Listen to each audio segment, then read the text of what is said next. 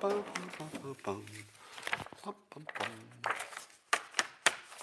everybody, come on in, come on in. It's time. Time for the best part of the day, and I'm going to guarantee you that this coffee with Scott Adams will be the best one of the entire morning. That's right. There will be no better coffee with Scott Adams all day long, and I can guarantee that. This is going to be good. It's going to be rocking. And all you need is a cup or mug or glass, a tanker, chalice, stein, a canteen, chug, a flask, a vessel of any kind. Fill it with your favorite liquid. I like coffee, if you didn't know. And join me now for the unparalleled pleasure of the dopamine hit of the day, the thing that makes everything better. It's called the simultaneous sip, and it's going to happen now. Go!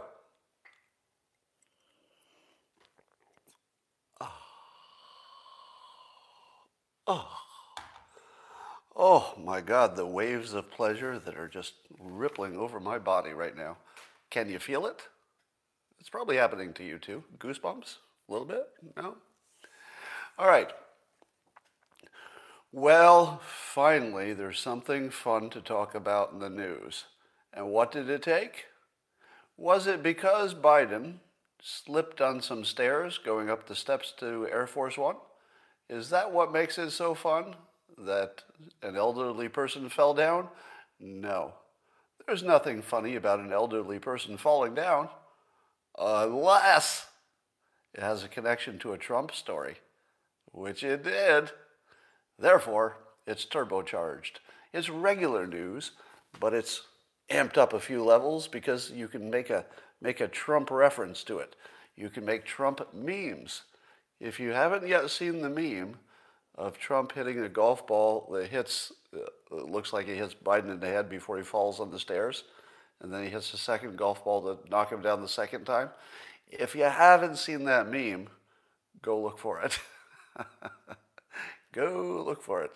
Because if you don't laugh both times when that golf ball hits Biden in that meme, you're dead inside. You're dead inside. So go take a look at that. Now, of course, the whole country is feeling pretty darn good about their President Biden. Not only did he get mocked by North Korea, China, and Russia, and basically embarrassed the country, but he walks up the stairs and falls on his face 3 times, two or three times, I guess. And the worst part is that it comes so soon after failing in public, with the talks with China, where China basically slapped the American team down. And could this look worse? I don't see how this could look worse. Now, let's compare how the news treated Biden's little slip with Trump's little walk down the ramp, because the news has a lot of articles on this. So here's how the New York Times referred to Biden's slip on the stairs. Quote, Biden was, quote, doing 100% fine after his fall and exited later without an issue. Well, there you go. It was just a little slip. There's nothing to see here. That's exactly how they treated it when President Trump had his little ramp issue, right? Well, you be the judge. Here's what they said about that. This is New York Times said of Trump's halting walk down ramp raises new health questions. The president also appeared to have trouble raising a glass of water to his mouth during his speech. He turned 75, the oldest the president has been in his first term. Now, first of all, who is it? Like, when did it become a stat to say the oldest person in their first term? Wouldn't it be more relevant to say he was or was not the oldest president? Because that would mean something. But the oldest president in his first term, it's like they had to reach a little bit to make him older. Like, how can we make him a little bit older? Well, we'll just limit it to the first term. Therefore, he's the oldest one. When you see this level of media bias, which we see every day, but every time you see one that's this extreme, you say to yourself, wait a minute, are they even trying to hide it anymore? They're not trying to hide it, right? This is just what it is. More on that. Now, what do you make of the fact that North Korea and China especially can play up American racism and make themselves invulnerable from moral attack? Did Trump ever fall into that trap? I don't remember Trump falling into the trap of telling them how to run their internal affairs because we're doing so well over here. I feel like Trump just didn't make that mistake. And Biden walked right into it. And here's the thing. How could he not see that coming?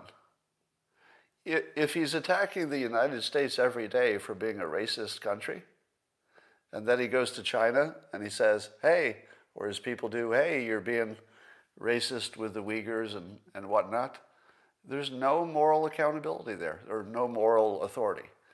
How did he not see that? How is it not obvious that the existence of Black Lives Matter, especially the media talk about the anti-Asian violence, etc., how did he not know he was walking right into a buzzsaw? Well, what is a pattern? What is a pattern that we see with Democrats and Republicans? I say it all the time. It's always the same. The Republicans seem to recognize human motivation and make predictions based on the fact that humans always act like humans. We're motivated by the same things. It's very predictable. Democrats act as though human motivation isn't a thing. So the most reasonable prediction you could have made is that China would say, looks like you got your own problems. Because you do. It's the most obvious thing you'd expect. Didn't see it coming. All right. Speaking of the media, and speaking of all of the violence against Asian Americans, which we hear is spiking, here's what's surprising. And I only know this is true because I watch the news. If you don't watch the news, you might not know this. You would be uninformed. But I watch the news. And so this is what I know that maybe you haven't noticed. It's kind of weird. So we've got this spike in Asian American violence, which is horrific. And we all condemn, right? We don't need to say any extra about that. Everybody's on the same side of that. We need that to be zero. And anything less than zero is indefensible. But here's the weird part. That's predictable, right? It's kind of predictable that if you're talking about the China virus, that some people who are not so smart are going to generalize that to Asian Americans living in this country who may not even have any China connection, ethnically, culturally, or any other way. So it's kind of predictable. But you know what else was predictable that didn't happen? So it makes you question your predicting ability, right? If I told you that there was going to be a big Black Lives Matter movement, and there would be regular protests and stuff, and there would be much more attention on let's say tensions between the black and white community in the United States, wouldn't you expect an uptick in anti-white crime and violence? Wouldn't you? Wouldn't the most logical thing you could predict from the Black Lives Matter movement, is that some people, again, not the reasonable people, but some people would say, oh, well, we're demonizing white people now, so have a little more violence against white people. But the amazing thing is there's no uptick whatsoever in black on white crime. It's amazing, isn't it? You would certainly expect that to be true, given the setup, because it's a different setup from the Asian American situation, but in the same sense, just because when things are in the news,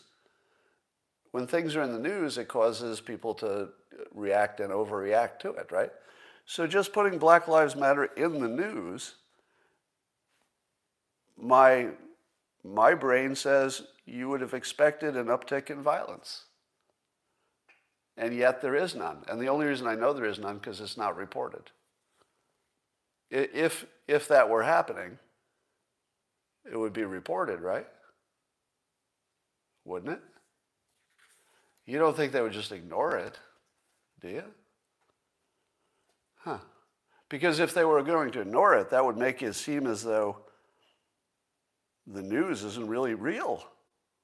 I have trouble believing that. I mean, don't make me start thinking that the news is just made up shit. I don't want to think that. So we'll just assume that this is true because it's not being reported. And as you know, that's the way it works. When the news doesn't report something, that means it didn't happen. We'll see another example of that in a minute. Here's a question for you. Now that science has shown that extreme partisanship can cause brain damage, I talked about this earlier, so they've done MRIs on brains, and they can actually show that if you consume only partisan news, and another word for that would be fake news, because the fake news tends to be partisan. I mean, it's not exactly the same concept, but it overlaps so much that for all practical purposes, partisan news and fake news become about the same thing, not 100%. But if fake news causes brain damage, because partisanship does, that would be obvious that fake news would too, shouldn't it be regulated? Shouldn't the FDA regulate a thing which can be administered to human beings and has a profound effect on their health? I just pause to let you think about that. So we know now, because science, and don't you love science? Is there anybody here who loves science more than I do? I doubt it. Watch me hug it. I love you, science. I don't know what the Democrats are saying. They don't think I love you, but I do. I love you, science.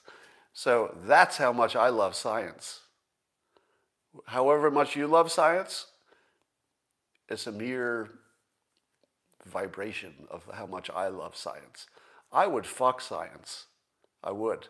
And science is not even good looking, but I would fuck it. I'd fuck it hard. You might only date it. For you, science is probably a platonic thing. And I don't begrudge that. I'm just saying that your love of science is nowhere near mine. Mine is a fully fulfilled physical, emotional, and spiritual connection.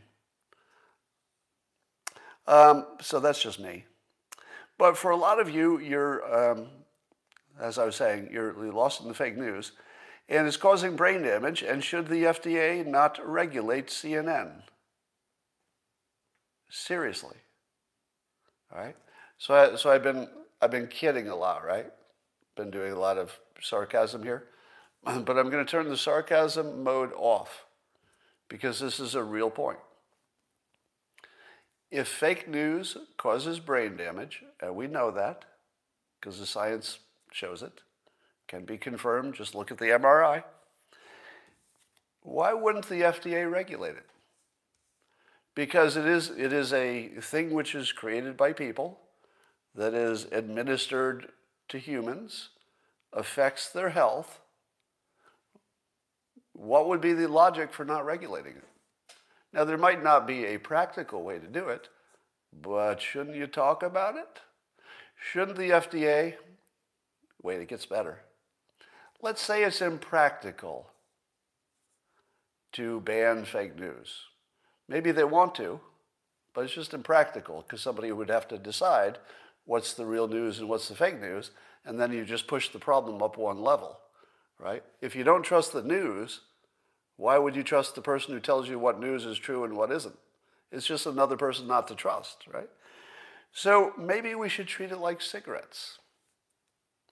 Maybe CNN should run a warning before every show that says, consuming partisan news from this network has been shown by science to cause brain damage. To protect yourself, diversify your sources of news. Right?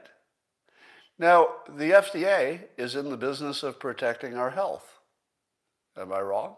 They're in the business of following science and protecting our health. Now, I would agree it's probably completely impractical to ban any kind of news source, because you're the FDA. That wouldn't fly. But warning labels fly. There was a big fight over putting explicit language warning labels on music. Back in the Tipper Gore days of long ago, it was thought, hey, if you label the music, it's sort of censorship. And you would be putting those artists at a disadvantage if you said there's naughty stuff on this album. And there was a lot of argument about it, but in the end, I think the argument that made the most sense is that why shouldn't you be required to accurately label your product? And if people care about the profanity in the music, and people do care, it's something that's on the top of their list of things they care about, parents mostly, why wouldn't you label it? It's perfectly fair to label something that might have a problem. Just label it. Who exactly complains about more information about a product? Right? If you had more information about CNN, is that bad? In what world is having more information bad? And if the more information is that it would be dangerous to your brain to consume just CNN and nothing else, and we know that to be true. And by the way, same thing for Fox News. I pick on CNN because it's just a universal reference. But, Fox News, no different. Should also be labeled. Partisan news will damage your brain. Make sure you diversify your sources. And it would be hilarious for a public movement to start, like Tipper Gore. Came from the public. It didn't come from the government. To get a warning label on CNN. It would, of course, have to be on the other networks, but it would be funnier if you just did it that way. Well, Maria Bartiromo sort of broke some news with interviewing former DNI John Ratcliffe. They were talking about UFOs. And they said, apparently they have a number of sensors for picking up what's flying around. He didn't say what he meant by sensors, but I assume radar, satellites, the usual stuff. And he said they're picking up a lot of UFOs. Doesn't mean aliens, just means unidentified. And that these objects are doing things which defy what we know about current technology. So it seems to defy physics, but at the very least, it seems to be beyond what human technology is that we know of. So, what do you make of that? Apparently there's some report coming out soon about what the government does or does not know. We should not expect them to tell the truth, because it's not the government's job to tell us the truth. We kind of pay them not to, right? Part of what value you get from your government is that sometimes they need to lie to you for your own good. And if we did have advanced UFO alien technology that we were trying to commercialize, it would be better if you didn't know that. I think it'd be better if you didn't know. So I wouldn't mind if the government lied to us about anything that has security ramifications. But let's use this as an example of how to filter the truth, okay? Someday, we might actually know the answer. But now, we don't. So let's use our tools that we've developed to look at this situation and see if we can predict where this will turn out, okay? So we'll use different filters and different framing to predict this. Number one, what are the odds that with so many sightings that it would not be a genuine non-Earth phenomenon? Could you take the fact that there are many sensors that have picked up things that we don't seem to be able to do in this world, and there are lots of reports, some of them are eyewitness, a lot of eyewitness reports.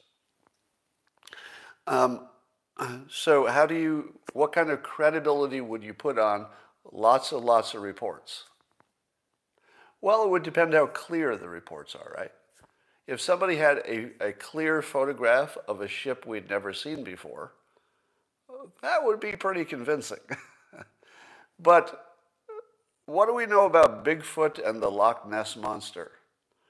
One thing we know about Bigfoot and the Loch Ness Monster is it's really hard to get a clean photograph because they're not real. Things that are real are relatively easier to photograph. Now, it's not 100% correlation, but it's pretty good. And with so many things, why do we only have unclear photos of something that looks like a blotch or a glowing cigar? But it's never like a good photograph, right? We never get that good photograph. So I would say to you that the lack of a good photograph after so many decades of trying to get one probably is a pretty strong indication that there are no flying saucers. All right? So now I'm giving you my opinion based on this filter. The filter that we haven't gotten a photograph yet, really? That tells me it's not real. Now, what are the other possibilities? Are you ready? Here are the other possibilities. Number one, we just can't get a good photo because they're fast. Maybe that's the whole story. They're just fast. Can't get a photo. What if it's a U.S. technology that we just don't want other people know that we have? Or some other country's technology? Could be. Maybe some country, maybe the U.S.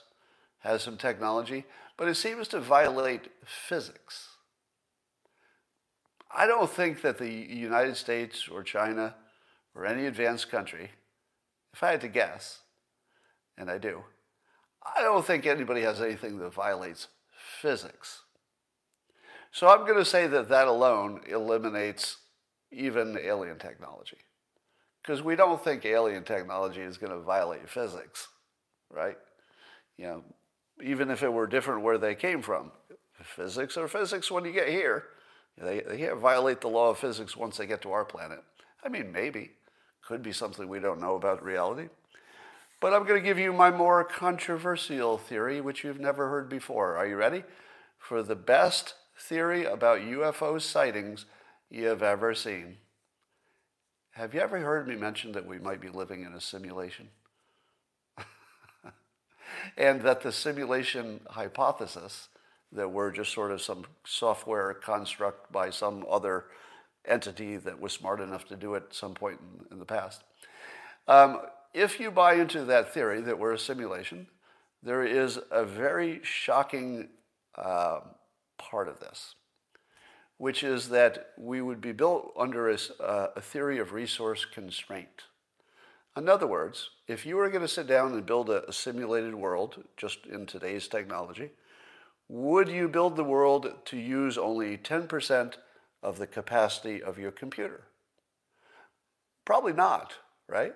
Because if you were going to build a simulation in order to make it as realistic and complicated and rich as you wanted it to be, you'd probably use something closer to as much of the capacity of the computer or whatever you're working on as you could. Would you say that, first of all, that's a reasonable assumption, that whatever resources would be used if we were a simulation, they would use most of it because you always do. You're always going to use most of it because you need it all. Now, suppose they used up most of their computing sources creating Earth. That's reasonable. Earth's pretty complicated, right? I also believe that if we are simulated, our history is created on demand. It doesn't exist until you need it. In other words, whatever is under the ground in your backyard, if nobody's ever dug a hole, there doesn't need to be anything there until you dig the hole. The simulation isn't going to waste a lot of time filling in all the details at the center of the Earth if nobody's ever going to go there. It'll never be observed. So as you observe it or measure it, it becomes real, and then it has to fill in enough details to be compatible with other histories. And when it's not compatible, or the simulation can't make it compatible, it gives one of you a false memory and says you remembered it wrong. So that's how you get all these different histories that don't match. you just say, well, I guess that other person remembered it wrong. And you just go on with your life. But we have actually maybe infinite, or lots of them, histories that don't even match each other. So that would be the simulation. That's how you would build it.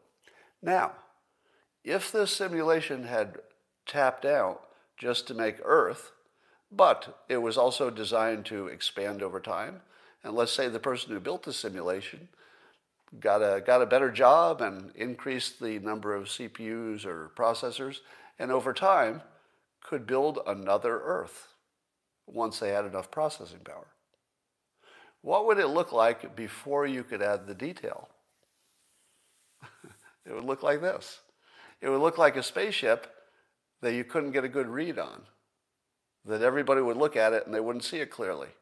Because the moment we see it clearly, the simulation has to build a history.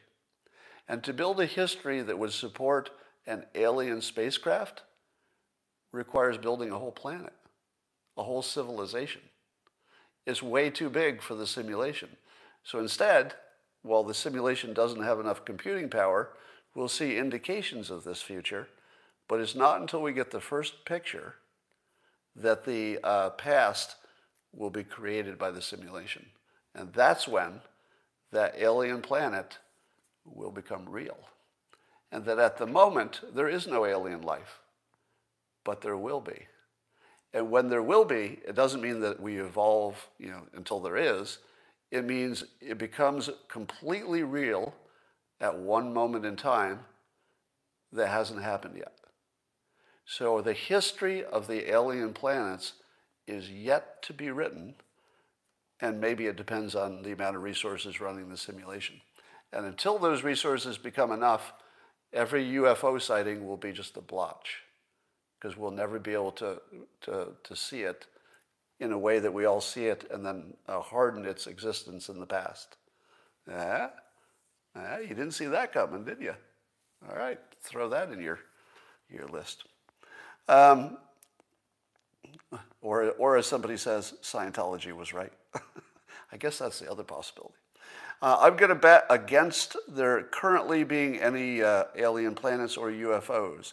I am also going to bet that they do exist in the future, but that they don't exist yet because we're a simulation. All right. There's a lot of talk about killing the filibuster. Now, this is one of those boring little wonky stories that it's easy to ignore, but it feels like that's the whole game, doesn't it?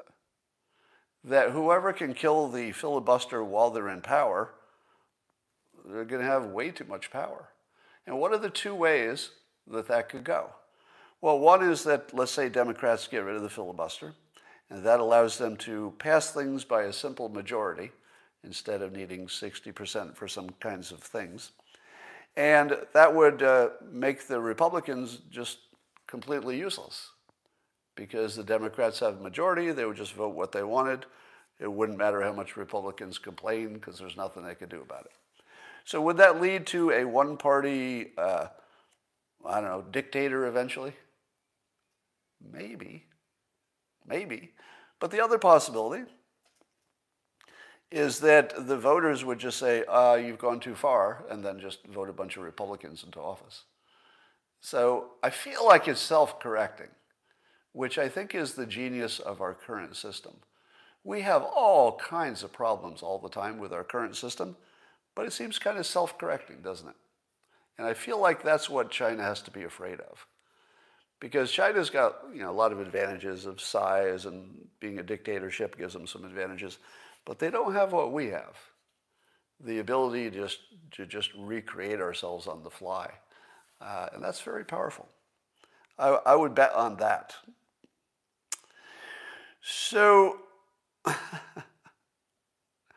I feel as if there are some stories in politics that really show what's wrong with Biden, meaning that it doesn't look like he's in charge. Now, of course, we're looking for that because we think it's going to be true, so we're going to look for evidence to make ourselves look smart. But with this latest thing where the White House is firing staffers who apparently had used pot in the past, marijuana, that doesn't feel like a Biden in charge, does it? Do you feel as if a lucid president, if you sat down with him and said, hey, we're going to fire a whole bunch of our staffers that we liked and we want to work here, but we're going to fire them over past pot use. Do you think that Joe Biden would say, yeah, we should get rid of our staff that we did so much work to attract and we want to keep them because they used pot in the past? Do you think he said that? Do you think that conversation happened? I don't think so. I feel as if this story is this gigantic red flag that says nobody even talked to Biden about this, right? It looks like he wasn't even involved. And the reason I say that is that this looks like no human was involved. Because you know what a human would do? Not this. Not this. Let's throw a dart at a human. Let's see. All right, got my dart.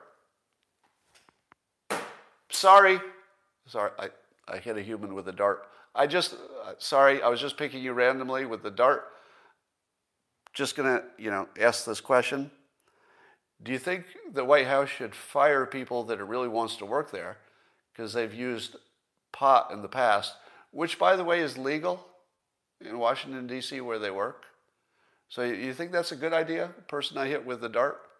No, you don't think so. And you're not even a fan of marijuana. But even you don't think that's a good idea, right? Anybody you could hit with a dart would say this was a bad idea. Republicans, Democrats, independents. This has the look of a non-human decision. And what I mean by that is there were some rules in place and the humans just followed them. They didn't use any human judgment. Because I think the rules say that if you broke a federal law, you can't get clearance or something. So I think they were just following some technical law, but there doesn't seem to be any chance in the world that the president knew about this. Because there's nobody who could know about this and would have agreed with it. He would have just issued an executive order to redefine, basically that's what executive orders are good at, to just put clarification on existing law. He can clarify it any way he wants, and he could just clarify it away. And then we have this extra problem that Kamala Harris admitted her marijuana use in the past. You kind of have to ask her to leave, or you don't ask the other people to leave. Again, no human being would have made this decision. Oh yeah, let's fire all the people who are not Kamala Harris for doing all the things that Kamala Harris admits she does or did. No human would make that decision. This is a leaderless decision. You get that, right? There's no leader that was involved in this, and yet it goes on. And now it's been 24 hours or whatever it's been, and if Biden had any awareness of what was going on with this issue, I feel like he would change it, right? We would already see a statement saying, oh, I didn't realize this was happening. The rule says we have to do this, but I'm going to look at the rule. We're going to re-examine that rule. That would have happened already if he were anything in charge. So I don't think that we need to get rid of Kamala Harris for smoking pot in the past, but we have to answer the question, who's in charge? Because it doesn't look like anybody. So there was a federal judge who just issued a minority opinion, and it doesn't matter what case it was, because the case he was working on is not relevant to the story. But this is a federal judge, someone whose job it is to be objective.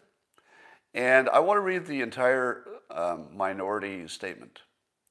And it's Judge Lawrence Silberman, and the headline is he called New York Times, Washington Post, virtually Democratic Party broadsheets, basically working for the party. He says, quote, although the bias against the Republican Party, not just controversial individuals, is rather shocking today, this is not new. There's a long-term secular trend going back to the 70s, Silverman wrote. Then he said, two of the three most influential papers, at least historically, New York Times, Washington Post, and are virtually Democratic Party broadsheets. And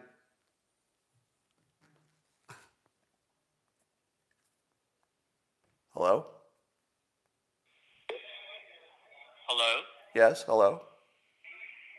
Hi, this is Sam Smith here, speaking from the Medicare head office. How are you doing today? I'm doing great. How are you? You're from the Medicare head office? Excuse me? Hello? What kind of spam call is that? Do you know what tipped him off? I was too happy to talk to him. As soon as they hear you're happy to talk to them, they're like, this isn't good. I don't like where this is going.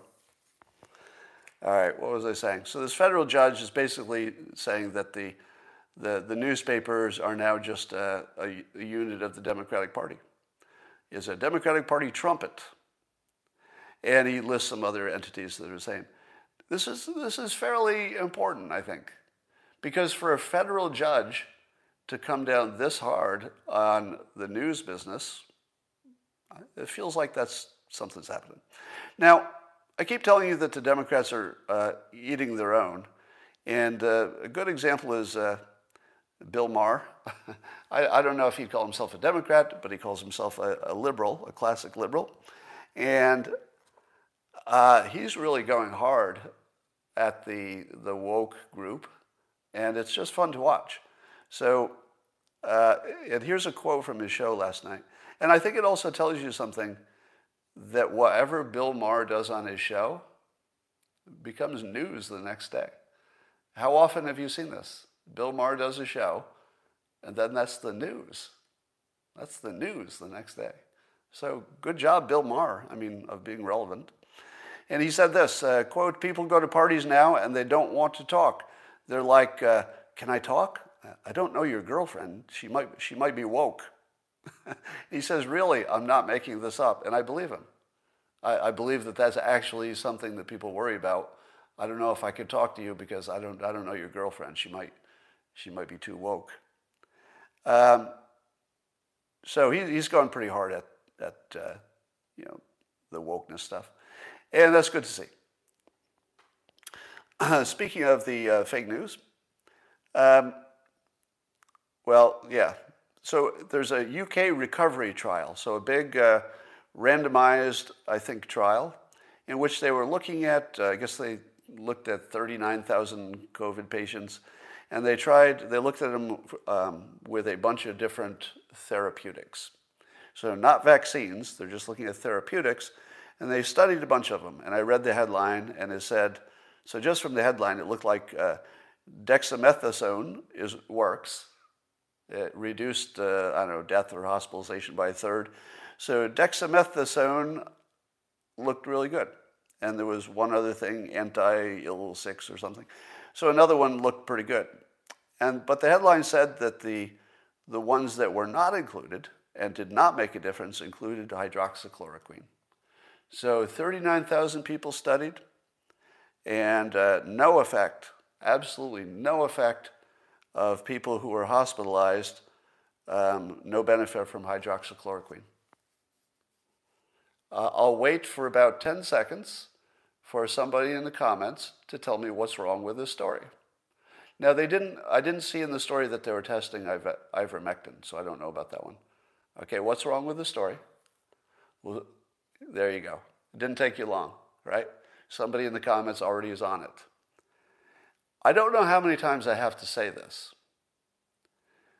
The claim for hydroxychloroquine is that it works if you get it really early, like when the first symptoms come on. Now, I'm not saying that's true. I don't want to be kicked off of social media. I'm saying that other people's claim was that it works if you get it really early. They also claim that they don't have any reason to believe it would work once you're already hospitalized. What do they test every time they test hydroxychloroquine? They only test it the way nobody thinks it works. Nobody's claiming, nobody, no scientist, I don't believe anybody has claimed it works once you're hospitalized. The only claim was that it might have an effect if you get it really early. That's the only claim. And every time I see these motherfuckers test it wrong, I just say to myself, is this happening right in front of me? Are you assholes really only testing the thing that nobody thinks works? That's it? You didn't fucking think once to test the thing that might work? Now, I'm not saying it works. My guess is it doesn't. If I had to give you my personal opinion of hydroxychloroquine, it doesn't work. That would be my guess. Because it's been so long without it being confirmed. I feel it would have been confirmed by now. So I've been telling you all along, I started with a reasonable percentage that, it's worth the risk because it's so low cost. But I've said from the beginning that every month that went by without confirming it worked, you should reduce your confidence that it might. And I'd reduced it, all the way to 20% and less. And now if it turns out that it doesn't work at all, even if you gave it to people in the right time, I don't know. So here's the thing. As mad as I am that this has not been tested in the way that people claim it might work, I don't know if that's reasonable. Because I don't know any country that's giving anybody anything just because they might have some symptoms. Do you? Is any country routinely prescribing something to somebody who just has a cough? They're 25 years old and they've got a little COVID cough and they test positive. I think they just send them home, don't they? Somebody said India, but I'll bet you they only give it to them in the hospital. Because somebody says Africa, I don't think so. I think in Africa they may be taking it for malaria and just have it in their system. Now, I think the stories about India are not true. And I believe it's the same reason. I don't think that they give it in India just because you had a cough. I'll bet not. I'll bet against it, but I don't know for sure. All right, so here we're supposed to trust and love science, but science, of course, is only reported to us by journalists, and journalists do stuff like this.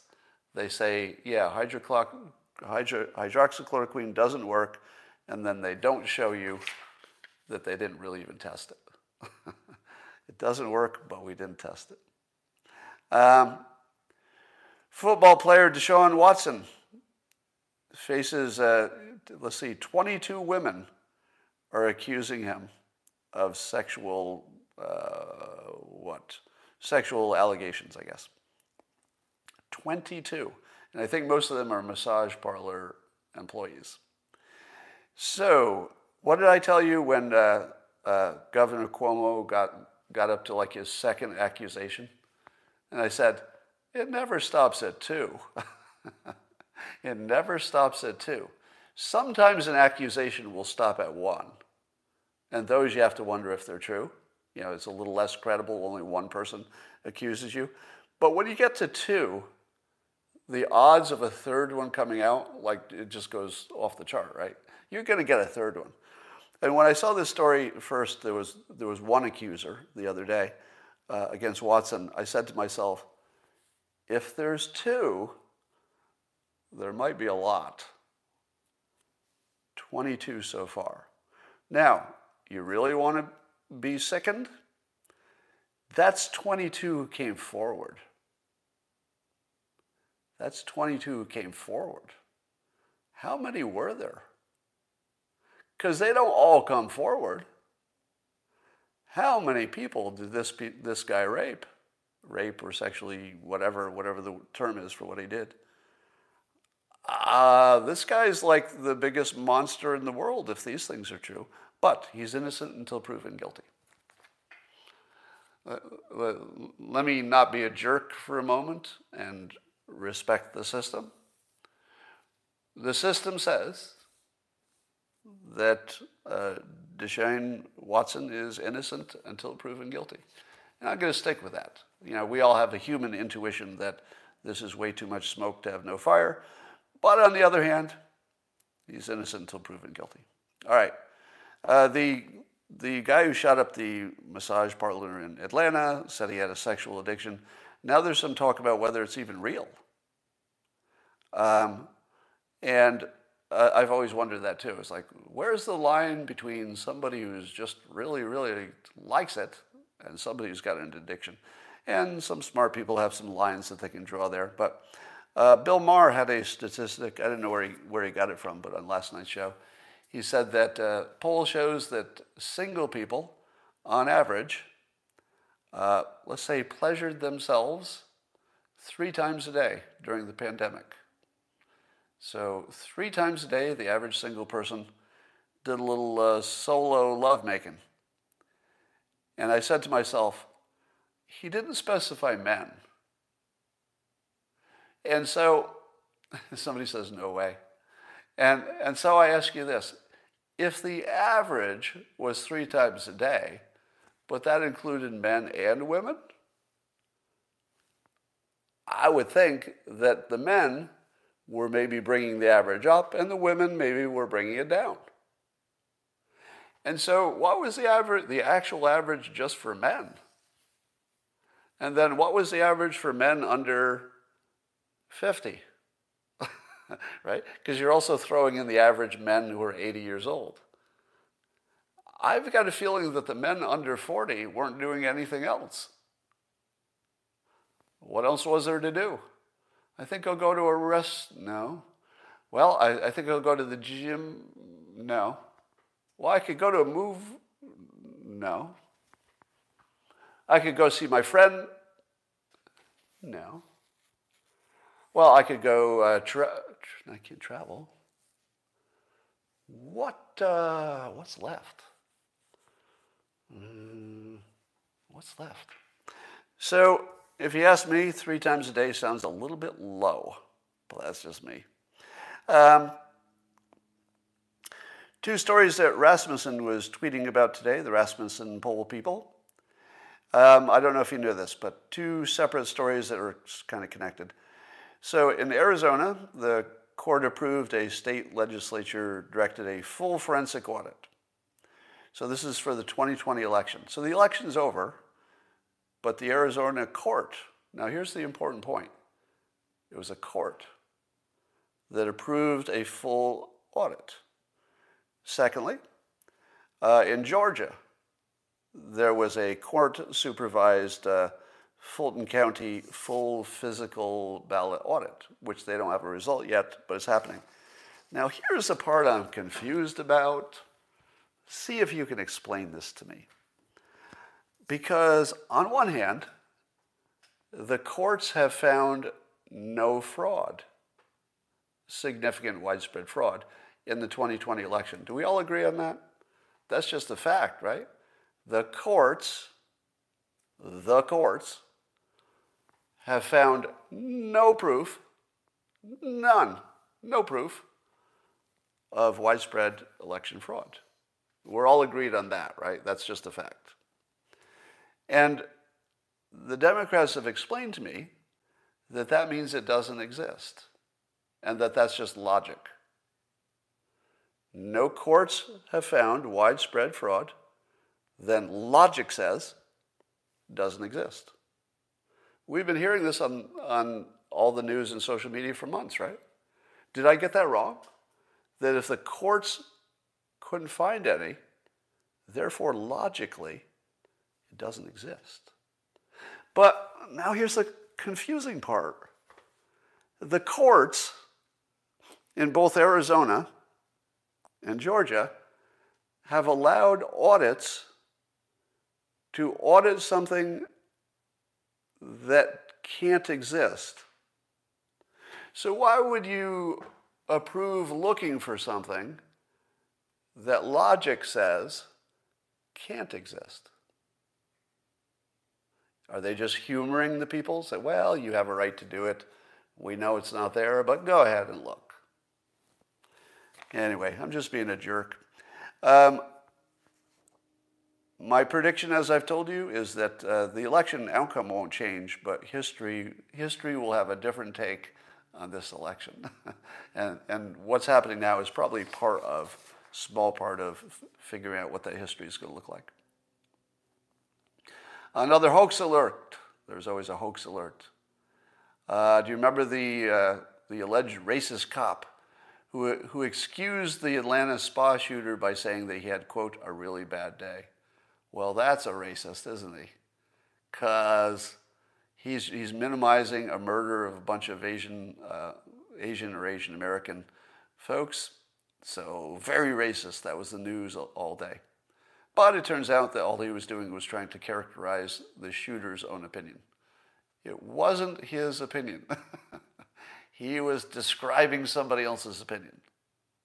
Accurately, as it turns out. So, fake news. All right, I want to end on this. You know how when you were a kid, maybe you're still a kid, there was always some grandpa or grandma who was telling you how hard things were back in their day. Back in my day. And I tweeted out something that's true. So the following statements are true. And it's just one of those snapshots in time of how things were in my life. So these are true statements. I've been robbed at gunpoint 3 times and once by knife. I've been in 2 car crashes and 1 motorcycle accident. And I've escaped from 3 burning buildings. And I'm still here. Now, I also cured a few incurable diseases along the way. There was a lot that happened so far. But if you were to do a similar tweet, would it look that bad? Let me explain some of them. I was a bank teller, so 2 of the robberies were when I was working as a bank teller. You know, they come up and stick the gun at you and take your money. One happened in a parking lot in San Francisco at night. Another one happened on Market Street in San Francisco at night. That was the guy with the knife. I've been in 2 car crashes, but I didn't get hurt either one. I've been in 1 pretty bad motorcycle accident where I was thrown a pretty large distance off my motorcycle. Landed. I stuck the landing, basically. I got really lucky. I'll tell you about that. It was a dirt bike when I was a teenager. I was going across a field. My front tire hit a gopher hole. So if you're going fast and your front tire just stops, your motorcycle flips up in the air, you take a ride, and as I was flying through the air, and I was flipping around in the air, and I said to myself, you know, this field I'm going to land in has fairly large rocks all over. It's like a field with a lot of rocks.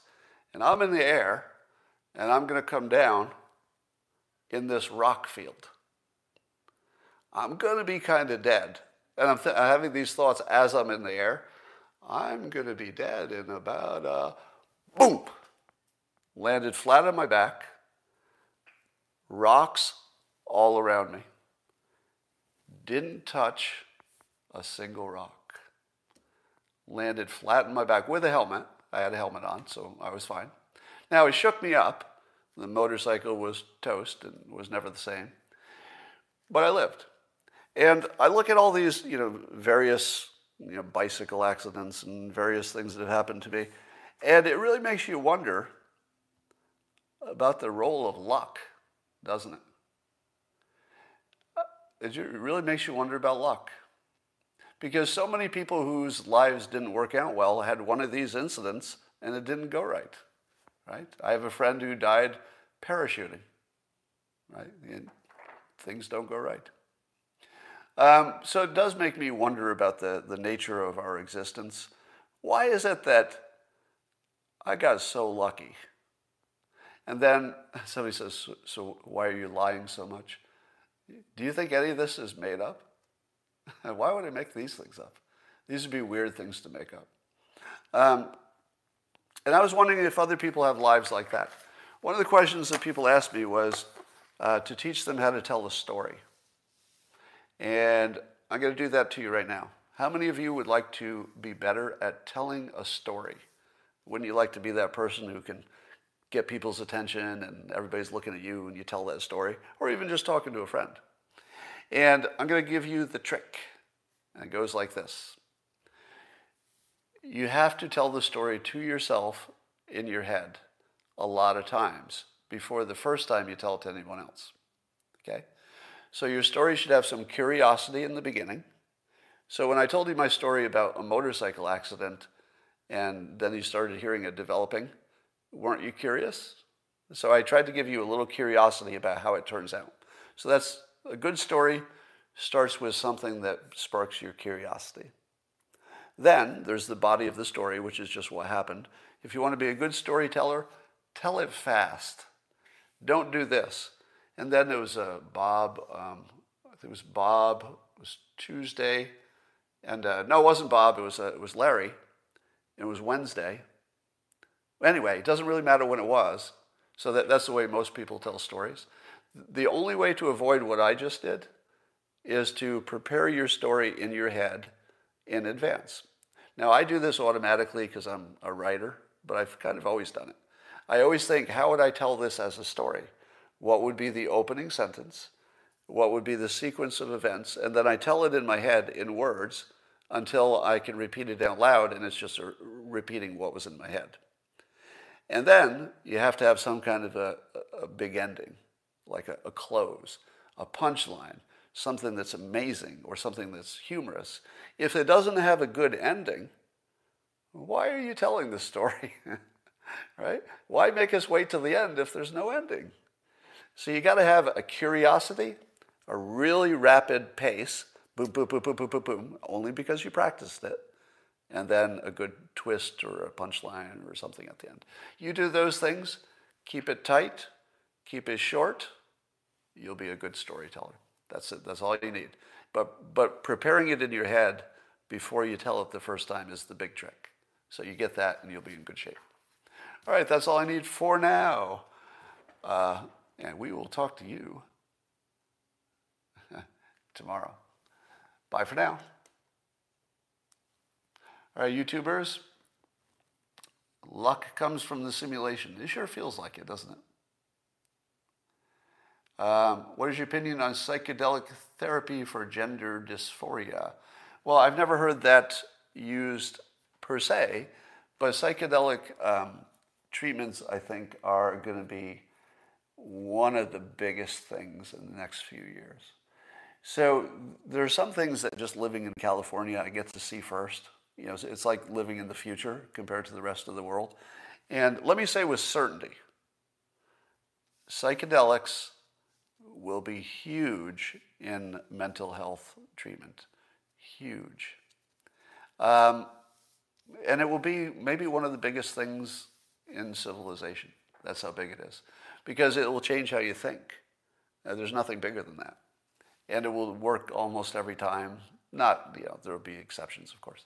Some people will probably die from it. It's like everything else. But to your specific question about gender dysphoria, if that means what I think it is, which is somebody who thinks they're trapped in the wrong body, you could imagine that psychedelics would allow you to be comfortable with your situation as it is. I can imagine that. I don't know that to be true, and I wouldn't even say it's likely, but I can imagine it, yeah. And what I've said with the gender dysphoria is that there's an assumption that if you feel trapped in the wrong body, that the best cause of action would be to try to fix that by altering the body. But I don't know that we have evidence that that works. So I don't know that we have evidence that the person's mental state, their general happiness is going to be necessarily better after a transition. But we do live in a free country, and people do get to make those decisions themselves, and it's not up to me to tell you what will make you happy. But you're also accepting that the gender dysphoria is a mental problem versus just people are different. At what point does people are different become a mental problem? So the way you set up the question is that transgenders would have a mental problem. It's the way you ask the question, and I reject that because I think that there's the range of what is normal to be human is just so vast, such a vast range. So that's well within it, in my opinion. That people who have non-standard thoughts about their sexual entity, it's just sort of normal. I wouldn't call that a mental illness. It's just people are different. Um, at the point that 41% of people like you are killing themselves. Now, is there a high? There is a high suicide rate among the trans community, right? I don't know that it's that high. I don't think it is. But you can imagine that that would be an unusually difficult life. So it wouldn't surprise me. All right. That's all I got for now. And somebody says, tennis. I quit tennis because it was too hard on my body. Now I only do what I call monkey exercises. A monkey exercise is something similar to what an ape or a monkey would do, as opposed to running a marathon. No monkey runs a marathon, but they might sprint and climb up a tree and lift a baby and pull themselves up on a limb. So I do things that are weight training and flexibility and sprinting, but I don't do distance. And tennis is such a non-natural act. You just end up killing all your joints and then you can't exercise. So that's my situation. All right, that's all for now. I'll talk to you later.